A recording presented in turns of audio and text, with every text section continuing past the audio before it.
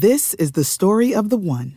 As head of maintenance at a concert hall, he knows the show must always go on. That's why he works behind the scenes, ensuring every light is working, the HVAC is humming, and his facility shines. With Grainger's supplies and solutions for every challenge he faces, plus 24/7 customer support, his venue never misses a beat. Call quickgrainger.com or just stop by. Grainger, for the ones who get it done. From BBC Radio 4, Britain's biggest paranormal podcast is going on a road trip. I thought in that moment, oh my God, we've summoned something from this board.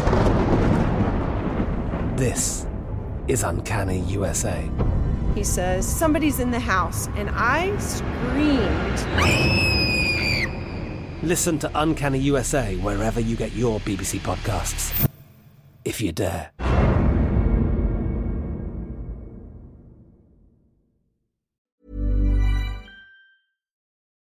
Hi everyone, welcome to Dan Snow's History Hit. Today I'm going to feature an episode of the very, very brilliant Gone Medieval, my sibling podcast, which is all about medieval history, really from the end of the Western Empire of Rome till, well, they always try and steal a bit of early modern, these guys. You've got to watch them. You've got to watch them like hawks. They'll be doing nuclear weapons soon. Anyway, it's meant to be medieval history. And one of the great episodes recently was this one, which I enjoyed very much. Ethelred the Unready. Ethelred, some call him the Unready. Ethelred was one of the longest-serving monarchs in English history. 38 years, if you can believe that. There was a short interruption there because a Viking called Sweyn Forkbeard managed to chuck him off the throne towards the end, but then he died, luckily, but then Ethelred died. Anyway, that's early medieval history for you. Ethelred, the son of the mighty King Edgar, who has a kind of reasonable shout to be a first king of England, really. Well, he's got a better shout anyway, I think, than Alfred and Athelstan, the two that are often given. Anyway, let's not get into that. His son was Ethelred, but unlike his rather effective father, Ethelred seemed unable to hold back the new Norse, the new Viking invasions, and ended up losing the crown. But was he unready? Was he responsible for this? What was he like? We asked the world's leading expert in this podcast. We asked Levi Roche at the University of Exeter. He's an absolute legend when it comes to this period. It is an unbelievably fascinating period. I really just love it. It is essential to understanding subsequent English and British history, essential to understanding the nature of the country in which, well, we live. If you live in England and Britain, it's essential to understanding subsequent history, and it's pretty important if you want to work out just why the 11th century was so damned violent and turbulent. It's all here, and the team at Gone Medieval are going to talk us all through it with Levi, so thank you very much indeed to them. If you want to listen to this podcast without the ads, if you want to watch hundreds of hours of history documentaries, go to historyhit.tv. In fact, if you go to historyhit.tv, you can watch one of our top performing programs at the moment, which is the previous invasion of England, or certainly the invasion of Wessex that was seen off by Ethelred's ancestor, Alfred. And so that is a road trip I take with Dr. Kat Jarman, who is one of the presenters of Gone Medieval podcast. And we go across England looking for trace of that so-called great heathen army, the Viking invasion force. And that is doing great guns on history at the moment, so please go and check that out. So that's over there at historyhit.tv. You get 30 days free if you sign up today. In the meantime, though, here's the wonderful Gone Medieval podcast featuring Levi Roche and Ethelred the Unready.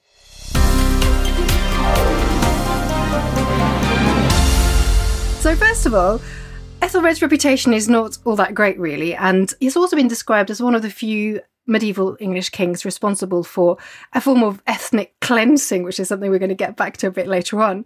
So why did you decide to focus and write a book about Ethelred? Well, I think Ethelred poses one of those perennial problems and challenges for historians, where there are these strong inherited attitudes towards him, these strong ideas of him as a failure. But alongside that, we have a very rich source base that complicates the picture, that allows us to see, and we'll probably get into this, some genuine failures, but inevitably shows something much more complex than just one useless individual, because this is actually one of the periods for Anglo-Saxon England where we have one of the richest source bases, most varied, ranging from different types of written sources, from very good archaeological sources, good manuscript sources. And so it's a real opportunity to connect the dots between a lot of very disparate things, whereas in most previous periods, we have just one or the others of those kinds of things. So we can actually see a lot more of Ethelred, which is partly why he probably looks worse. So we're in part at least seeing more closely what previously might be hidden. It also, I think, allows us an interesting opportunity, though, to study a reign that at the very least wasn't a success. Whether or not he was a complete failure, we can discuss. But when you're dealing with regimes struggling, they're in many respects more interesting because you have to explain failure. You have to explain invasion and conquest as happens later in Ethelred's reign, whereas success kind of gets taken for granted. We're going to get back to this a bit later on, but can you say something just to start us out about this nickname of his, the Unready, which is usually taken to mean that he was very badly prepared for the Viking attacks. Is that really what that nickname meant? Not at all in the Middle Ages. So there's two problems with Ethelred the Unready as a nickname. The first is that it comes from the Old English unreid, which doesn't mean unready in the least. It means ill-counselled. And this is a clever play on Ethelred's name, which is in Old English avelreid, meaning noble counsel or good counsel. And unreid is the reverse of that. So it's kind of saying, noble counsel, my arse or something like that is the play on that. So that's the first point, is that it didn't really mean unready at all. And it was only in the early modern period that people start misinterpreting this earlier term as meaning not being prepared, as being ill prepared. And they then associate this with perceived failings of Ethelred. The second problem, though, is even that Old English nickname, that mocking moniker of ill-counselled, is first attested in the 12th century, in the later 12th century. And so we have no particular evidence that it was actually contemporary with his reign, and good reason to suspect that it might not be, because one of the first texts it appears in fact, the first one in its full form, it's an addition. This is a text that's copying and expanding an earlier work, and the earlier work doesn't use the term at all. It just calls him Ethelred. And then in this, the Leges Anglorum in the early 13th century, they then add to it Unreid. So it actually seems to be a nickname that's probably coined in the post-conquest period when Ethelred becomes kind of synonymous with the failures of Anglo-Saxon England in the light of William the Conqueror and later Norman successes. He was born in the 960s. Can you tell us a little bit about 10th century England? What was the sort of world that Ethelred was born into? What was that like? So Ethelred is born into a highly successful dynasty that had been expanding their power from a base in Wessex in the south of England, steadily over the rest of what we now know to be England. And his father, King Edgar, plays a crucial part in this process in the 950s and 960s of consolidating these gains. His father inherits pretty much all of what we now know as England, but oversees a series of important administrative overhauls that see the kingdom start to become ruled in much more unified manners, and also ties this in with a very strong policy of supporting the church and of monastic reform. So he is born into a highly successful political regime, a centralizing one, and one with very close relationships with the institutional church. How did he succeed to the throne of England? So Ethelred comes to the throne somewhat under a cloud, under difficult circumstances. He's not unique in this.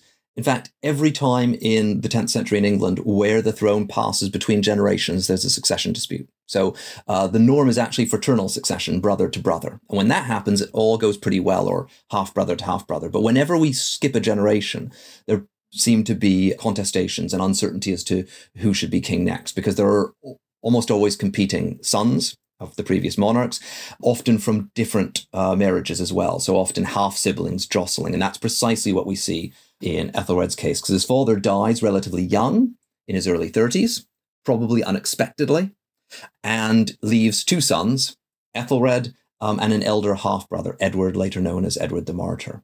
And there's an initial succession dispute when different factions back each of these individuals. Edward succeeds in the shorter term. That's not surprising. He's the older of the two. But within a few years of coming to the throne, Edward himself is killed, is martyred by erstwhile supporters of Ethelred, by some of these discontents. So it's a very factionalized world, and there's no doubt that when he comes to the throne, therefore, there would have been a significant portion of the kingdom very uncertain about the prospects. And how does he do in these early days? Is he quite successful early on? So it's hard to be very get much of a sense of Ethelred himself in his early years, because the other key point here, one of the reasons why Edward almost certainly is favoured for the succession, is that he is notably older. He's in his mid-teens. Ethelred is still a boy at the time. So when Ethelred becomes king, he is at the most about 12 years old, is perhaps as young as about 9. So he's not actually doing any of the running of the realm. That's quite clear. It seems that an informal regency is calling the shots, led by his mother, Queen Alfthryth, by Bishop Athelwold of Winchester, one of these leading churchmen who'd been a close ally of his father's, and Ealdorman, equivalent of the later Earl, Alfhera of Mercia. So there are these 3 major figures who are prominent under Ethelred's father, and they seem to oversee basically a continuity in terms of policy from Edgar's reign. The approach seems to be not to rock the boat, and at least in that respect, they seem to be successful. It seems to be quite a quiet and peaceful period during his sort of early reign in the late 970s and early 980s. So moving on a little bit to later in his life, obviously one of the vital tasks for any medieval royal was to produce an heir to ensure his succession.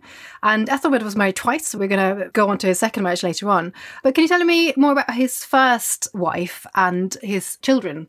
A key moment for Ethelred, particularly as a boy king then starting to establish himself, would have been marriage, establishing his own dynasty. And there are signs that there were tensions over this. And again, this is actually not uncommon. We see this with other boy kings, because what ends up happening is it's in the interest of the regents to maintain as much power for themselves as possible, as long as possible. And it's in the interest of the young king to do as much as possible independently as soon as possible. So quite often groups that would naturally otherwise be allies, mothers and sons, things like this, end up at least partly at odds. And we certainly seem to see this with Ethelred, because in 984, Bishop Athelwold dies. And we know that pretty much instantaneously thereafter, within a few months of Athelwold's death, his mother disappears from court. She stops attesting the charters he's issuing. And this seems to be the period when he gets married and soon starts having children. So this seems to be part of a significant reorientation in the 980s. And it's in these years that he marries a woman who we believe is called Alfhifu. We know very little about his first wife. That itself's a somewhat interesting matter, probably partly because she's overshadowed by Ethelred's mother, the Queen Mother Alfthryth. But in any case, the 980s are seeing him starting to assert himself, marry, have children. And the interesting thing is that this coincides, as I say, not only with his mother's disappearance from court and Athelwold's death, but also then a series of attacks on church landholding. And it's quite clearly a reversal of the policies of his father and of his regency. And did they go on to have any children? So they go on to have a large number of children. So we know of at least 6 sons and 3 daughters. That's the minimum. It's quite possible that there were even more, particularly amongst the daughters. The daughters are not as well attested. So his sons first appear in 993, and by that point, he has 6 of them. So one of the crucial issues that Ethelred had to deal with in his career, really, was the threat from Scandinavian raids. Was that something that was quite constant throughout his rule, or did it increase and become more prominent over time? So this is something that seems to be a relatively new phenomenon, starting really in the late 980s, but probably in earnest in the early 990s. But then thereafter is a constant element of his reign, and one can imagine as being something of a crescendo. Things tend to get worse and worse and worse with this. And this is important because the Vikings had previously attacked England, particularly in the late 9th into the early 10th century.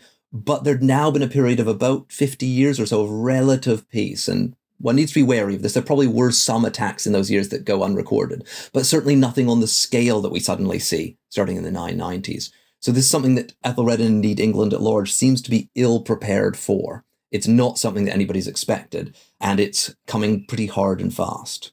So we're going to go on to this a little bit more later on. Obviously, he was involved in a lot of different conflicts and battles, but one that especially stands out is the Battle of Maldon in 991. Can you tell us a little bit about that, what happened, and what the implications of this particular battle were?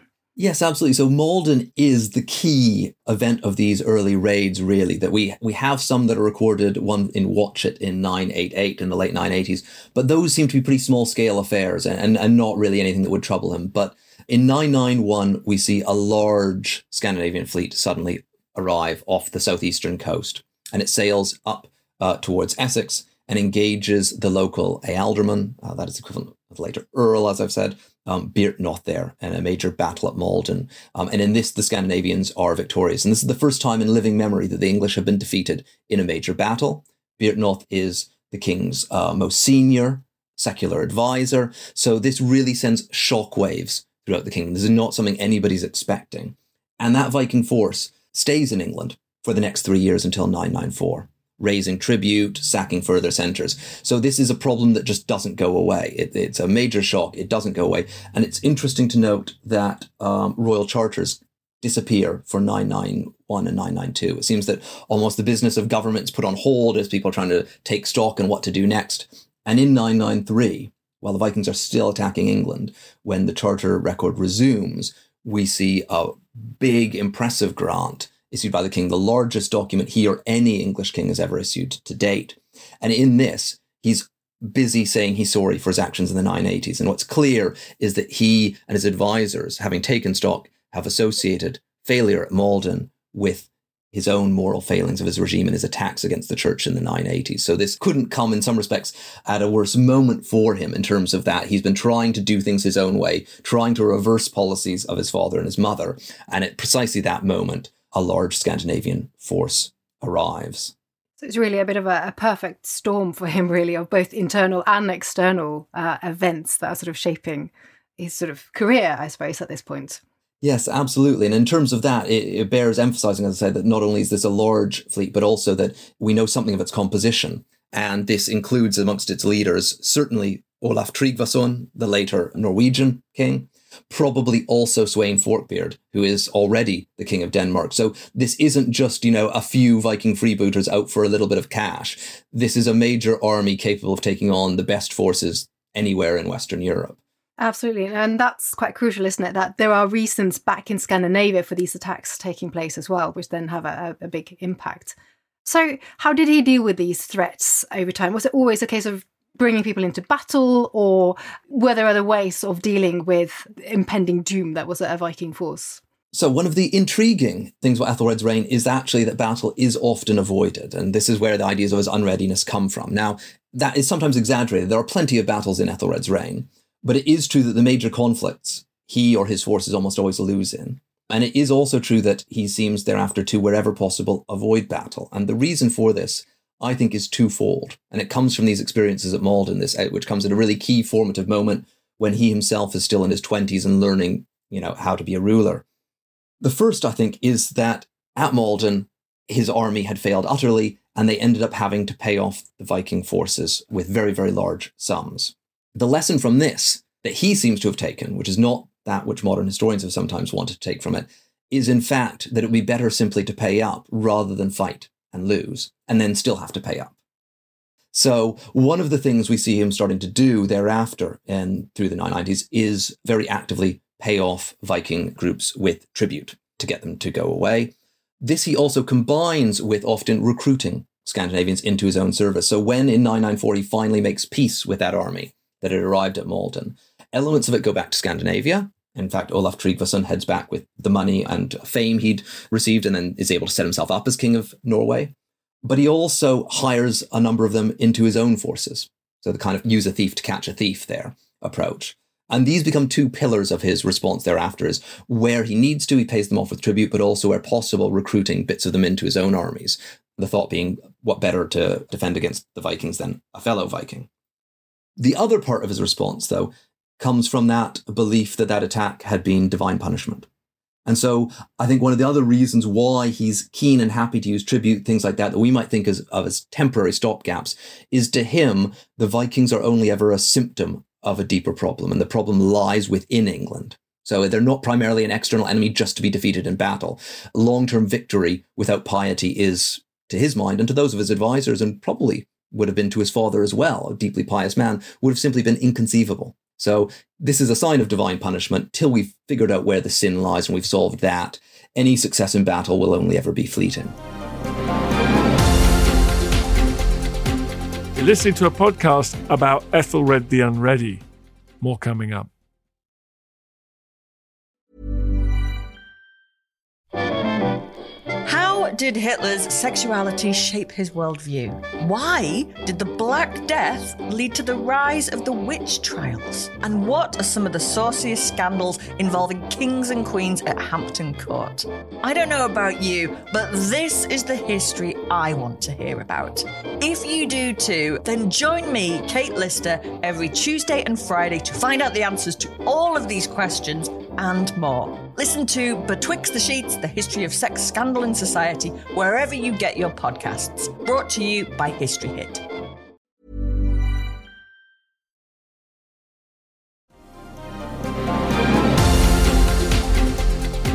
So let's move forwards a little bit to some other events that take place around the turn of the millennium. So there's a couple of things I wanted to talk about there. First of all, around about that time, Ethelred gets married for a second time, this time to Emma of Normandy, who was the daughter of a Norman ruler, and who later goes on to be hugely influential, really. But that's a story for another podcast, I think. But what was the significance of that marriage with Emma? So the marriage to Emma is a really important one that requires explanation, because a king of Ethelred's kind of West Saxon and later English royal line has not married a foreign princess since the mid-9th century. So 150 years out of living memory. It's just not something they do. They marry the daughters, wives, sisters of local aristocrats. That's the way it's traditionally done in England. So this is the first big dynastic marriage of his dynasty in living memory. And this suggests that something is up and that it requires some kind of explanation here.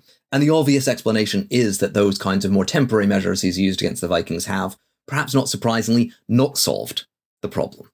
The Vikings have continued coming, and one of the ways they're getting to England and attacking, particularly the southern coast of England, is by stopping off in Normandy, where Emma comes from, because Normandy had been founded by Normans, i.e. Vikings, hence the name.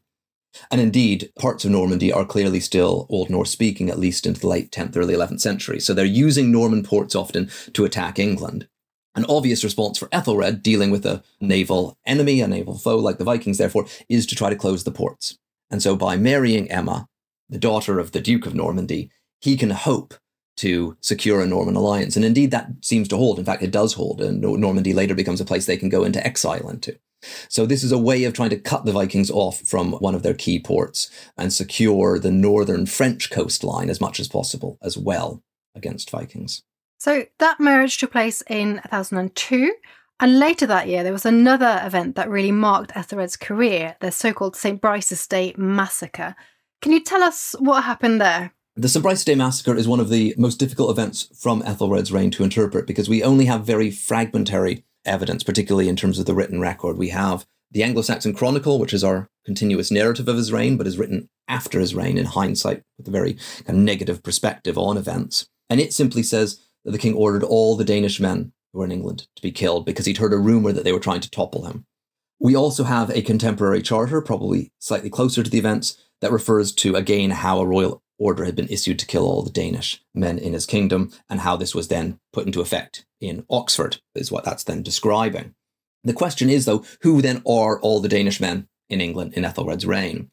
And older scholarship, particularly of the 19th, earlier 20th century, tended to presume this meant anybody of Danish descent, i.e. potentially large portions of the population of the north and east of England, the so-called Danelaw, which had been settled in the time of Alfred the Great.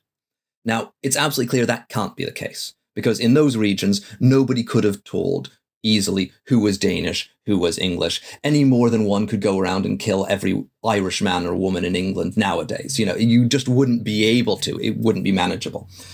So historians have long suspected that actually what this is that it must be targeted against clear groups and probably more recent arrivals. And the obvious candidates are either the mercenaries the king had hired in 994, some of whom seem to have turned coat in 997, and another of whom in 1001, only the year before this event, had betrayed him. So it's quite likely that he still has at least some of these mercenaries in his employ, but a number have proven disloyal. One could imagine that's where those rumours of them trying to topple him would have come, and therefore this is a preemptive strike killing off his remaining mercenaries. Not nice, absolutely not nice, but clearly not ethnic cleansing quite in the modern sense.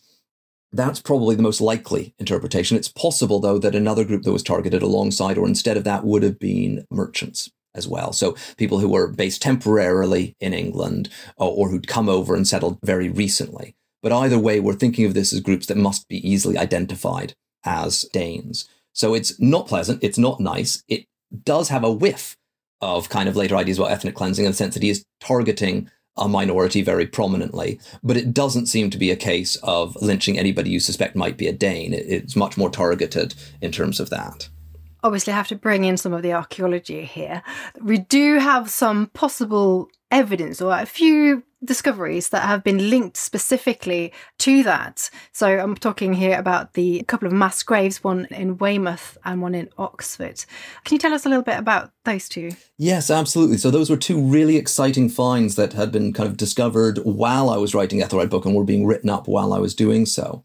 And they do, as you say, potentially shed light on this event, because what those are is they're two execution burials. And the key thing in both cases, there are some notable differences, but in both cases, we're dealing with large groups of exclusively men, younger men, who have been clearly executed in some kind of systematic manner. In the case of Ridgeway Hill at Weymouth, they seem to have been beheaded one by one. In the case of the Oxford Henge excavations from St. John's College, Oxford, what seems to have happened is rather they were cut down, many of them from behind. But in both cases, they've been put into mass graves, discarded, not on consecrated ground, so treated as thieves or non-Christians would have been. So they've been consciously treated badly in terms of the way their bodies have in these kinds of nasty mass graves, and they have been all killed. And the question is then what to do with these ones. And it's possible that both cases or either cases simply say a Scandinavian raiding group that's been caught and killed as a result. But it's tempting, given that we have these references to the St. Brice's Day massacre, and given that we have reason to believe those must be clearly identifiable groups of recent incomers, potentially Scandinavian mercenaries in Ethelred's employ, to see these as precisely that.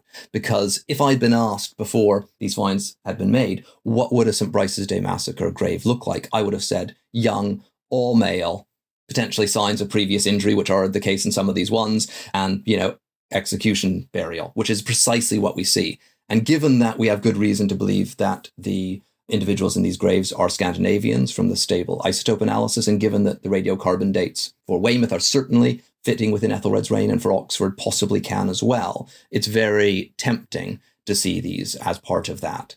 And in that respect, in the specific Oxford case, it's nice to know that we have that charter reference to the St. Brice's Day massacre happening there. And the reason why that's interesting anyway is that Oxford's not in the Danelaw.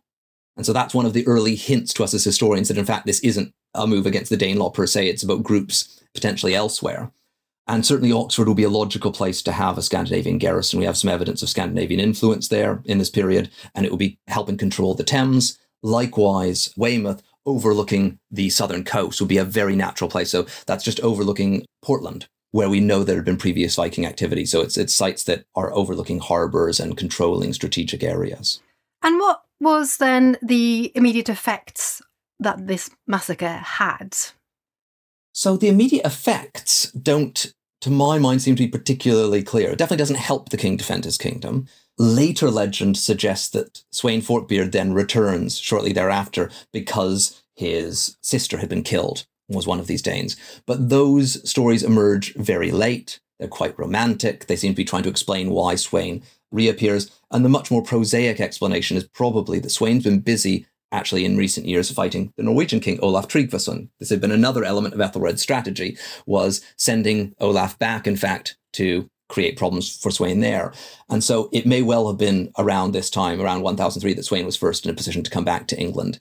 Anyway, we have no external evidence for a sister of his based in England. And again, if those archaeological finds are indeed St. Brice's Day massacre burials, then those reinforce the case for treating this as much more a strike against mercenaries, all male groups. So we wouldn't expect a sister of Sweyn Forkbeard to have been waltzing around England waiting to be executed. So Sweyn then becomes a fairly important part of the story of what happens later on, because you were talking about him being in England around about this time, but he comes back later on, doesn't he?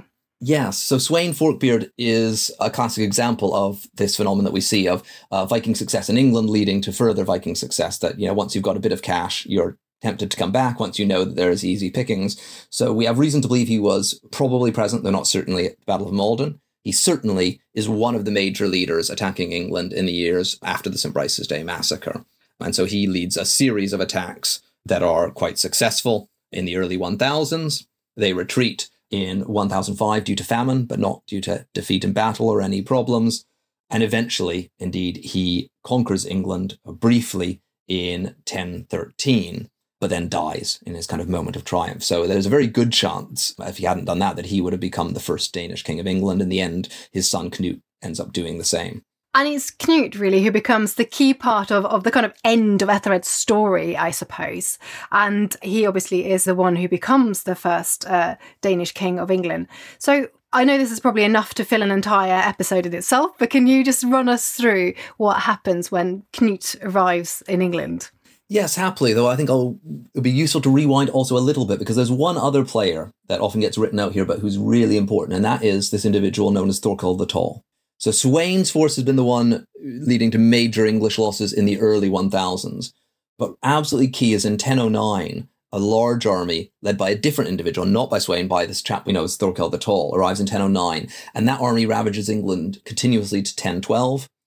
Seems to plunder where it likes, is incredibly successful, even captures and eventually executes the Archbishop of Canterbury.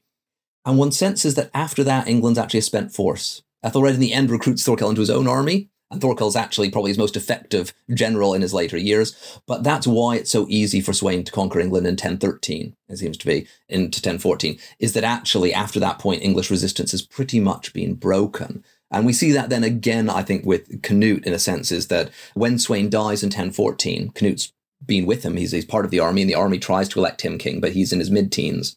It doesn't work, and Ethelred's recalled from exile in Normandy.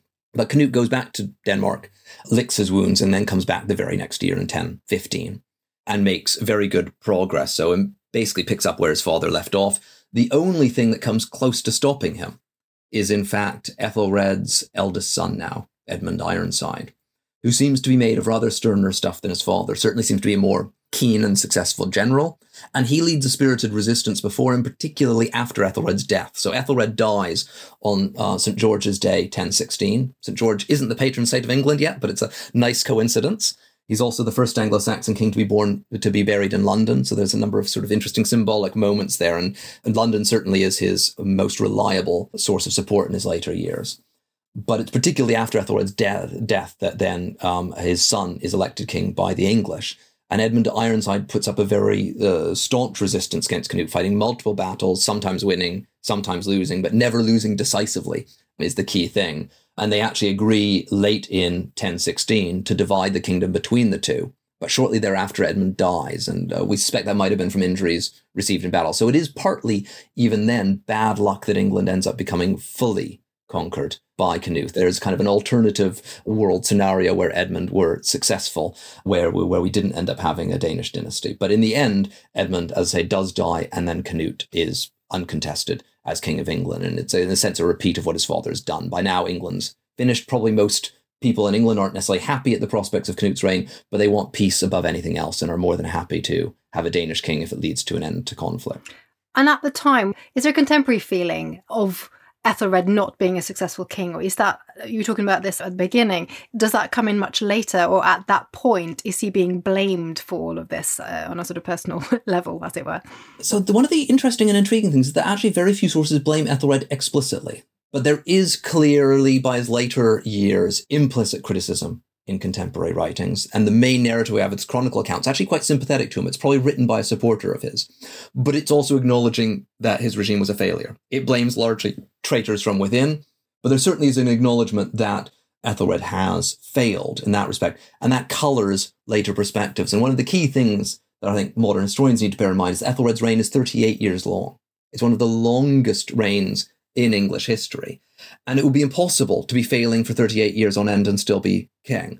What's clear, however, and what one shouldn't deny in wanting to kind of revise opinions of him slightly, is that probably certainly his last 5 and probably about his last 10 years on the throne are pretty grim indeed. From about 1005 to 1016, the writing is firmly on the wall. And I tend to think that traditional judgments on Ethelred are fair for about those years, but not before. And it's no coincidence that it's those years that have generated most of our sources and therefore coloured our interpretations. By that point, everything is slowly and sometimes quite swiftly falling apart. And it would have been very grim indeed to be living in England.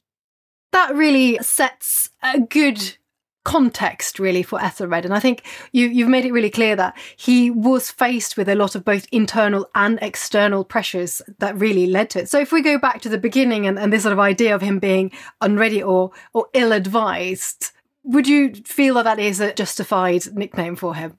I think ill-advised is a problematic one. In the end, his regime collapses under the weight of its own expectations, but I don't think that's any explicit fault of his. If anything, he took advice too often and too readily. And I think the conundrum that lies at the heart of his regime is precisely that he's following on from a very successful father and a very pious father, has interpreted an interpretation whereby success in this world is dependent upon piety, and that the two are going hand in hand. As a result of this, when things go wrong, the inevitable conclusion is that it's a fault within English society that's been creating this. And this leads Ethelred to constantly be having to fight two enemies, an internal one and an external one. The internal one is, to his mind, the more important one. But the result of this is that he ends up regularly, particularly in his later years when things get worse, culling his courts, removing advisors, chopping and changing in a way that could only have damaged his actual prospects for defending the kingdom. And one of the things that really undermines the final efforts in his later years is that there end up being two factions at court that are absolutely at loggerheads. So he did all of the sensible things that his advisors would have said to him to do. Nothing he did was foolish, yet the result was absolutely catastrophic. Levi, that was an awful lot of ground to cover in a short time, but thank you so much for sharing all these insights into Ethelred's rule. And of course, if you want to know more about this story, I'd definitely recommend that you pick up a copy of Levi's book. That's called Ethelred the Unready by Levi Roche and is published by Yale University Press. And you're working on another book at the moment, I think, which is moving across the channel. You're working on the Normans now. Is that right, for your next book?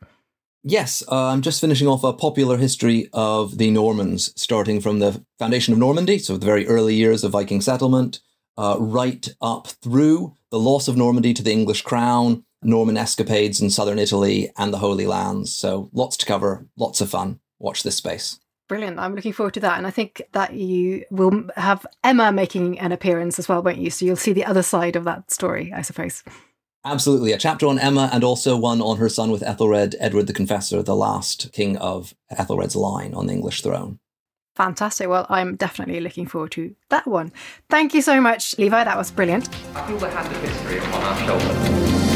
All this tradition of ours, our school history, our songs, this part of the history of our country, all were gone and finished. Thanks, everyone. That was an episode of Gone Medieval. It's History Hits New Medieval podcast by the brilliant Matt Lewis and Kat Jarman. They've got a big canvas. They got the Romans leaving till, I don't know, I guess the Tudors when they hand over to Professor Susie Lipscomb on Not Just the Tudors. We're building total coverage here, folks. If you enjoyed this podcast, please head over to Gone Medieval, their own feed, wherever you get your podcasts, and rate them and subscribe and like them and share them and all that kind of thing. Review them. We'd be really, really grateful. It's really exciting what they're building at Gone Medieval, and thank you for all your support.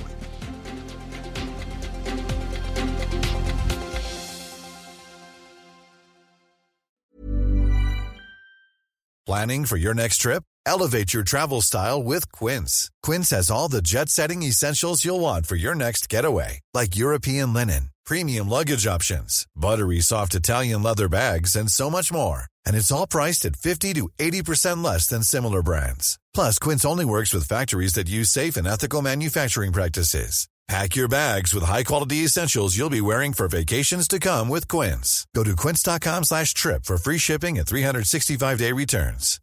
Hi, I'm Daniel, founder of Pretty Litter. Cats and cat owners deserve better than any old-fashioned litter. That's why I teamed up with scientists and veterinarians to create Pretty Litter. Its innovative crystal formula has superior odor control and weighs up to 80% less than clay litter.